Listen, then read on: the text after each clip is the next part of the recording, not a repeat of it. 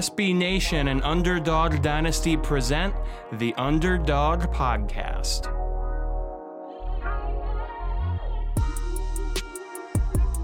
Hello and welcome to another edition of the Underdog Podcast here on UnderdogDynasty.com, SB Nation's home for G5 football.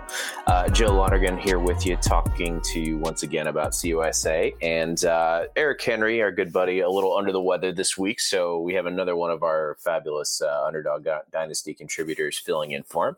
Mr. Steve Helwick, how you doing today, man? I'm doing excellent. Glad to be here for the first time. Awesome. Yeah, no, got a full slate from last week to dig into, starting with the Moonshine Throwdown, Western Kentucky falling to Marshall 38-14. Solid day for Grant Wells in that one, 16 of 22 for 162 yards. Brendan Knox doing what, I think exceeding expectations really in that game, 15 carries for 107 yards and 3 touchdowns. So meanwhile, Western Kentucky drops to 1-3 as Marshall improved to 3-0. Steve, what'd you make of this game? I thought it was pretty expected. I almost hit the nail on the head on the score in my preview. I said 38-17. Marshall wins 38-14, but it wasn't even that close of a game.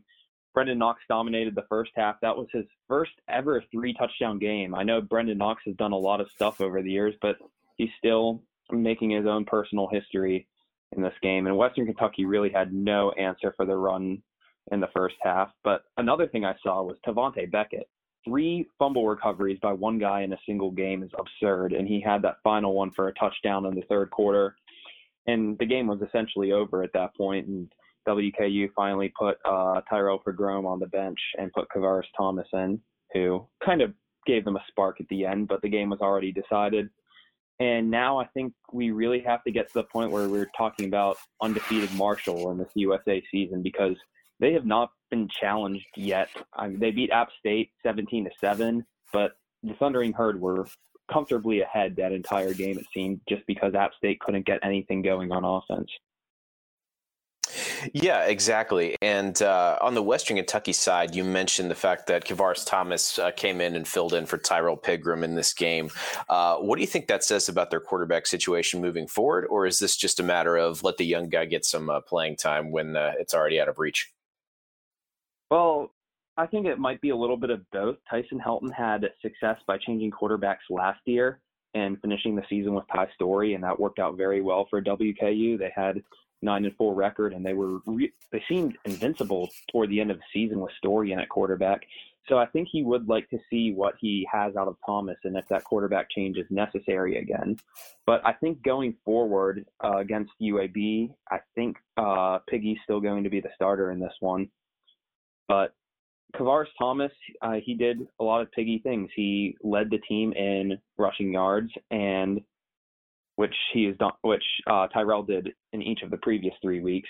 And he had that late passing touchdown in the game. So he had a solid outing, but I think we'd have to see him against a first-team defense more of later in the game and see how he reacts to a high-pressure situation first before putting him in as a starter for full time. Which certainly makes sense. We haven't seen a lot of Kavaris Thomas, barely at all, really, since he got to WKU, which is interesting considering how highly touted of a recruit he was and what that meant for the program at the time. But Western Kentucky, regardless, still 1-3 to start the season, which is not how any of us really thought they would begin the 2020 season, pre-pandemic anyway. But with that, let's talk about BYU beating UTSA 27-20. Personally, I thought the number 15 Cougars had a little more of a game from the Roadrunners than I was personally imagining here. But I've said it before, but Zach Wilson, I think he's one of the more NFL-ready guys in the G5, if you consider BYU the G5. I do, but regardless. He was on fire in this game again, 22 of 30 for 292 yards and 2 touchdowns. On the BYU, or rather on the UTSA side, we saw Lowell Narcisse play for Frank Harris, who didn't see a ton of action, 7 of 13 in this one with an interception. And then Narcisse got 2 touchdowns on 229 yards through the air and a very quiet day for Sincere McCormick, just 11 carries for 42 yards in this game. But Roadrunners, after a really solid start, unable to kind of get the job done against BYU. But I think a lot of people didn't necessarily expect them to win this game regardless. So you have to wonder if it's kind of a not a throwaway game, but, I think it's sort of a moral victory when you're playing as talented of a team as BYU has right now. That did feel like a win for UTSA. I thought it was already felt like a win for UTSA when they ended the first quarter 3-0. They were the first team to even have a lead over BYU this year. And if you look at BYU's past scores, what they did to Navy, a Navy team that finished in the top 20 last year, what they did to Louisiana Tech, what they did to Troy, all solid teams, and BYU crushed them all. So I was kind of expecting more of the same against UTSA in Provo, but UTSA's defense looked excellent this game, and they kind of did last week against UAB, the week before against UAB as well. And that's a vast improvement over the UTSA we saw giving up deep passes to Texas State in that week 1 matchup. So I think you have to give the Roadrunners a lot of credit in that regard. The rushing game left a lot to be desired, but Lowell Narcisse coming into the game and completing 85% of his passes against a BYU defense that didn't allow more than, 10 points going into that game. I think you have to give a lot of credit to the Roadrunners for putting up 20 on the road on this BYU defense that Kalani Sitake has coached so well this year. And the fact that it was a long shot at the end, but the Roadrunners almost had a chance to tie it if they didn't rough the punter. But it was still just an impressive performance for UTSA, and it's really something to build on going forward, especially when they have a more winnable game against Army this week. 100%. And the positive momentum kind of continues for UTSA heading into next week, but we'll get to that game in a bit.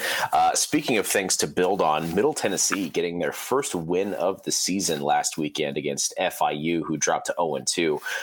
But Asher O'Hara's team 1-4, 1-2 in CUSA play after a 31-28 win. O'Hara himself, 268 yards through the air with 2 touchdowns. He went 23 of 42, and then on the ground, 23 carries for 106 yards as well. Asher O'Hara was peak Asher O'Hara in this game, but if you're FIU, I think they were expecting a little more out of their team, but ultimately it was just a little too far out of their reach with the 3-point loss there. Yes, I was impressed to finally see Middle Tennessee get the win. I did not think they would come out as flat in 2020 as they did, and a lot of it has to just do with giving up a lot of sacks, poor ball security. I mean, Asher O'Hara only threw 8 interceptions a year ago. He's already at 7 this season, threw 2 against FIU. But the team persevered, and he had that nice touchdown drive, a long touchdown drive that ended up in Jaron Pierce's hands in the end zone to give Middle Tennessee that victory. And that confidence is what we need to see from O'Hara going forward. I mean, he's been shaken up, rattled, turning the ball over a lot this year. But to see him string together a drive like that is a promising sign for Middle Tennessee. And it's a very deflating one for an FIU team that has lost 2 games to teams they probably should have beat just by a combined 5 points this year, following the Liberty earlier this year, then Middle Tennessee. So FIU is definitely, this is probably going to be the worst season that we've seen under Butch. So FIU really needs to turn things around. They're kind of looking like the new Middle Tennessee after that heartbreaking loss at home last week. Nowhere to go but up after an 0-2 start there. But I think one team that's exceeded expectations in this early part of the year for sure has been the UTEP Miners. They're not able to get it done this week against Louisiana Tech. Bulldogs winning that one 21-17. So Tech 3-1 to start the year. UTEP 3-2. Still a way better start to the UTEP season than I think a lot of us were expecting, as Gavin Hardison throws for 206 yards and a touchdown in this one. But ultimately, Tech just able to have a little bit more juice at the very end of this game in order to get the victory there. But what do you think of the Miners in their season so far, Steve? They only had 2 wins over the last 3 years combined, and one was over an FCS team. The other one was over Rice. And this year, they not only had a win, but they had a dominant victory over ULM. And now ULM is starting to look like the new UTEP, the new worst team in college football in the FBS. But UTEP did have 2 close wins against FCS teams, so there is still a little bit concern in there. But they seem to have gotten over the hump of just getting routed by every FBS opponent that they face, as they were able to come within 4 points on the road, and Ruston had a chance at the end with that. I don't know if you saw the Hail Mary lateral type play they did at the end. I think my favorite juke of all time I saw on that play, when the UTEP player, I forget who had the ball, but he faked a pass backward and caused 2 Louisiana Tech defenders to miss on him. It was a great juke, and I highly recommend looking it up if you haven't seen the final play of that game yet. But still, UTEP's defense was what was really keeping them in that game. They had 4 sacks, 13 tackles for loss, and they were really limiting Justin Henderson in the Louisiana Tech running game. Now UTEP just has to kick things into gear on offense, and they'll be in a lot better shape there. Hardison had a game of under 50% completion percentage, and that is a very hard way to win games in the CUSA going forward, especially when your rushing game only complements you with 60 yards total. So UTEP, defensively, they have it, but offensively, there's still enough to build on and a lot to be desired for the Miners to become a team that finishes with a winning record against FBS opponents. But still, this is a step forward for UTEP. Having a 3-2 record, I don't care that they've played 2 FCS teams, but 3 wins is good progress for a team that needs to learn how to win. Absolutely. A step in the right direction, like you said. And for Louisiana Tech, another step in the right direction for them as well. They improved to 3-1 and well on their way to bowl eligibility for yet another consecutive year. Before we get to the last game on our recap slate, I do want to make note, in last week's podcast, we talked a little bit about the FAU Southern Miss game that ended up being postponed due to some positive COVID-19 results there. But as has been said many times with regards to FAU games this year, we're going to have to wait another week to see the Owls in action and Southern Miss get a little bit of a break after Scotty Walden got his first win of the season the previous week, I should say. And to round out the week 6 slate, let's talk about Charlotte beating North Texas 49-21, Steve. Personally, I thought Charlotte was going to win this game. I thought it would be a little bit closer than it was. We still saw 3 touchdowns out of UNC quarterback Austin Ani. But here's the thing. The Charlotte running game was as on fire as I've personally seen it post Benny LeMay. 12 carries, 140 yards on the ground, and a touchdown for Mr. Aaron McAllister. And really, that's the kind of dominance that a Will Healy team needs to really make some noise in CUSA East this year, I think. Yes, it was excellent. And I was expecting a lot out of Trey Harbison this year, who had 2 back-to-back 1,000-yard seasons at Northern Illinois. Very tough runner over there in the MAC. But then to see Aaron McAllister just burst out for 12 yards a carry in that game was really promising sign that Charlotte has not 1 but 2 viable running backs in the post-Benny LeMay era. So they were able to replace their best player their best offensive player since they've joined the FBS. They've been able to replace him pretty well with the McAllister and Harbison duo. And Harbison looked really good in that game, in that first game against App State, which made me think that Charlotte, with Chris Reynolds returning, was going to have a good enough offense to compete in the CUSA East this year and compete with the FAUs and maybe even the Marshalls of the conference. So I think Charlotte's offense is especially back. Even with Victor Tucker as a receiver, he was held to 1 catch on last Saturday, but they didn't really need him. But in that FAU game that they almost won, Tucker was pivotal late in that game and almost helped the 49ers pull off the win if they had a little bit better pass protection at the end. But with Tucker, Harbison, McAllister, and Reynolds, there's so much offensive talent on the Charlotte team, and Will Healy definitely has his cards in place for another successful season in the CUSA. I mean, he's had kind of tough opponents that he almost beat so far in App State and FAU, but it was promising for Charlotte to play somebody that was well below them and have a nice blowout in Denton. And that's what they did against North Texas with a 28-point victory. Seth Luttrell's team still looking for a really signature moment of the season so far, so we'll have to wait another week for that.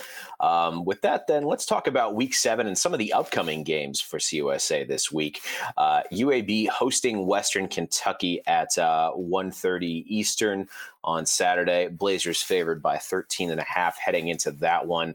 I think UAB are the safe pick, regardless of some off and on days from Bryson Lucero so far. But Spencer Brown, 86 carries for 450 yards and 5 touchdowns so far. He has, he's looked like a lean, mean machine down there in Birmingham. But Western Kentucky still trying to find their groove. As we talked about earlier, Tyrell Pigram not exactly getting it done so far at QB1. So Tyson Helton looking for some issues there. But I'm personally picking UAB. Steve, what are you expecting out of this Blazers Hilltoppers matchup here? I'm picking UAB as well. WKU has struggled to contain the run this year. That was something we saw when they went up against Malik Willis on Liberty a couple weeks back, and then we saw it again last week facing Brendan Knox. And when you have a talented rushing threat like Spencer Brown who's posting consistent 100-yard games on opponents, I think that's going to be something that WKU is going to find tough to stop, and I think that will be the primary source of UAB's offense in this game. Also, WKU really doesn't have a rushing game. I don't know what happened to Gage Walker this year. He hasn't been getting fed much, hasn't produced as much as he did last year, and the quarterbacks are having to carry the running game every single week. And I don't think WKU's leading rusher this year in a game has had 75 yards. So the Hilltoppers have one of the weaker rushing games in the conference, and they're going to have to rely on Pigram, or if Kavaris Thomas is in, one of their arms to lead them to victory. I was impressed by UAB's defense against UTSA. UAB looked good early in the early going against Miami also. So I think this game is probably about a 2-touchdown UAB victory, maybe even more, considering Spencer Brown could have a dominant day. Couldn't agree more there. And also in the 1:30 time slot on CBS Sports Network, we have UTSA hosting Army. Always interesting when Army heads to San Antonio, given the Army population in that town. But I digress. Army favored by 7 in this one. Should be an interesting game. I do think Army's going to pull this out, and that's not necessarily a knock on UTSA. I just think Army is having one of the better years of the last few, and they've had some good teams in the last decade or so. But I think Army has this one on lock for the most part. Yes, there was a lot going on in the 11 a.m. or noon if you're on the East Coast slate last week, with Mizzou upsetting LSU, the Texas A&M Florida, and of course the Red River rivalry. But Army in that same slot quietly beat an FCS team 14-9, and that result really shocked me because Army against Middle Tennessee scored on every single possible possession except for their final kneel down. And they did something similar to Louisiana Monroe the next week. So to see a team finally go in and stop Army's triple option this year, a team besides Cincinnati, I was very surprised. And both UTSA's result last week and Army's result last week made me think that this is indeed a winnable game for the Roadrunners. But still, I think Army's rushing game will be a little too much for UTSA to handle, and I do think that the Black Knights will get the win. But UTSA's defense is going to be tough, and I think this is going to be a low-scoring game. It's going to be up to the Roadrunners, especially Sincere McCormick, to have a bounce-back week on offense to keep up with Army scoring. Totally makes sense given the running nature of both those offenses. In the 5 p.m. slot on CBS Sports Network, we have MTSU hosting North Texas. Blue Raiders favored by 6.5, heading into this one with the over-under at 72 points. This one's a little tough to predict, but I think I'm personally going to go MTSU just because after watching Asher O'Hara in that last game, it seems like he's performing at a level that we always knew he was capable of, and he frankly has performed at for most of this season, but it seems like his teammates are finally catching up. And meanwhile, with North Texas, not that they've really had any one specific issue so far. It's just, I think they're a little outmatched in terms of, putting Austin Aune up against Asher O'Hara specifically. Aune's got more passing yards, yes, but I think that's just kind of the nature of the North Texas offense. And if MTSU can control the ball and limit the mistakes that they were kind of making early in the season here, I think they can win this game. I think this game is Middle Tennessee's for the taking, given that North Texas has one of the weakest defense in college football this year. Only Ole Miss allows more yards per game, and we saw North Texas struggle stopping anything against SMU a couple of weeks ago. And on their opening game, they almost allowed 40 to an FCS team. So North Texas's defense is especially of concern here. We saw it again last week against Charlotte, allowing 49. I think Asher O'Hara and Middle Tennessee can capitalize on that as long as they're not making mistakes and not turning over the ball. I think Middle Tennessee can win this game pretty easily. North Texas has one threat that I would watch out for, and that's Jalen Darden. He had 244 receiving yards and 3 touchdowns last week, but still, that wasn't enough to keep his team within 4 touchdowns of Charlotte. But Darden is a very talented receiver that Middle Tennessee will need to watch out for. Otherwise, I think Asher O'Hara gained confidence from that game-winning drive. Last game, Middle Tennessee just needed to see one win, and then they're going to start coming for the Blue Raiders. Fair point. And in the 6 p.m. time slot, also on CBS Sports Network, we have Louisiana Tech hosting Marshall. Marshall favored by 13.5 here. I'm also picking the Thundering Herd. Like I mentioned before, been really impressed with Brendan Knox, been really impressed with Grant Wells. Tech playing pretty well so far, but I'm that impressed with what the Thundering Herd are doing right now. I think they're my pick to win that division so far. And, I think they're going to be on full display in Ruston this Saturday. Yes. Marshall's now my CUSA pick. Preseason, it was WKU, but I think that changed after watching one half of Grant Wells this season, just because I wasn't sure how Marshall would replace Isaiah Green at quarterback.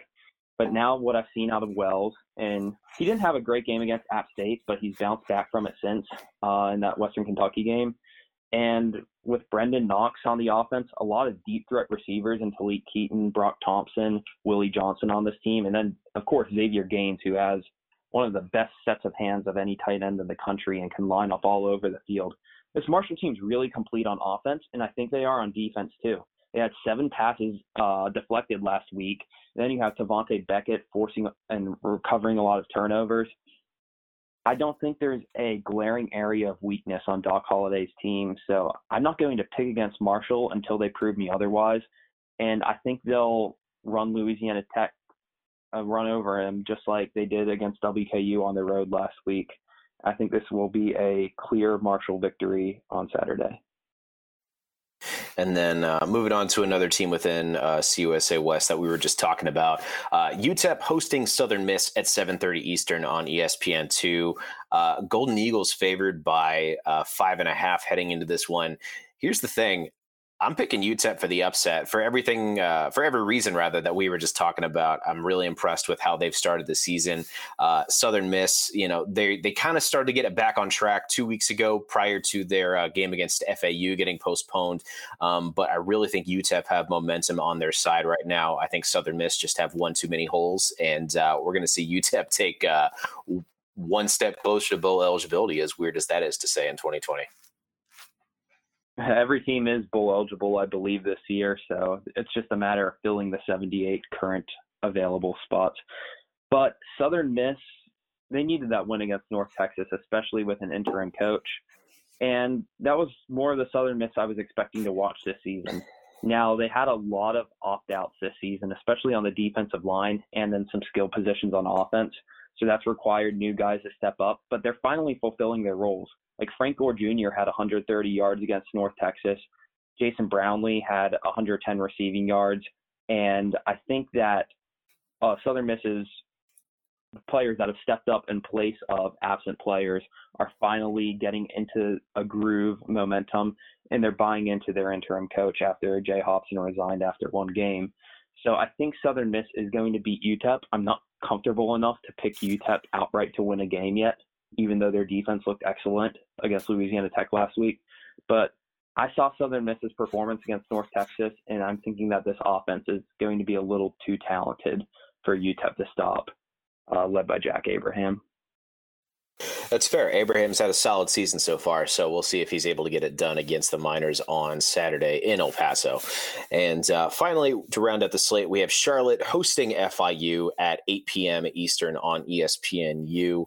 49ers favored by 7.5. Personally, I think Charlotte's going to get that done based on what we saw out of that running game last week, combined with the ability that Chris Reynolds continues to show when he's healthy. I think they can beat FIU rather handily. So far, look, Butch's squad is just not off to a fantastic start. I was a little skeptical on them to even start the season, but I just think that Charlotte's the better team right now, and that for that reason, we're going to see them win by, I would think, more than 2 touchdowns on Saturday. I'm going to say a little closer than that, but Charlotte is going to get the win. FIU has really struggled in the post-James Morgan passing game. Ever since Morgan left, they really haven't got it going in their 2 games so far. And Charlotte has a clear advantage in quarterback there with Chris Reynolds returning and having another solid performance last week against North Texas. I also think that the run game is going to be a problem for FIU to stop, as they allowed 106 yards and 2 touchdowns to Asher O'Hara a week ago. So I think Charlotte's running backs are going to get that done. And the 49ers will win close just because maybe there'll be some turnovers that FIU's defense will be able to force. They got 2 picks last week, and I think they might be able to force a few to keep this one close. But Charlotte will get the win and improve to 2-2. Fair enough. It should be a really entertaining slate on Saturday, so definitely looking forward to parking myself on the couch and taking in all the action. Hopefully next week Eric Henry will be healthy as well. He'll come off the injured report, and you'll get to hear his silky undertones next week as well. But thank you so much for listening once again. If you haven't already, go ahead and subscribe to the Underdog Podcast on Apple Podcasts. Check us out on Spotify as well. You can follow us on Twitter at Underdog Dynasty as well. I'm at JOEHIO_. Steve, where can the listeners find you on social media? You can find me at just search Steve Helwick, HELWICK, at @S_Helwick. I'm in charge of Underdog Dynasty's Rice football coverage, and Rice returns October 24th, so you'll see some Owls coverage there. And just one fact I'd like to point out before going is that Rice is ESPN FPI favorites in all 6 of their games this year. 3-9 a season ago, favorites in 6 games so far this season. I know we're looking forward to seeing Mike Bloomgren's squad back on the field. All right, and with that, we'll say happy football watching, everybody. Talk to you next week.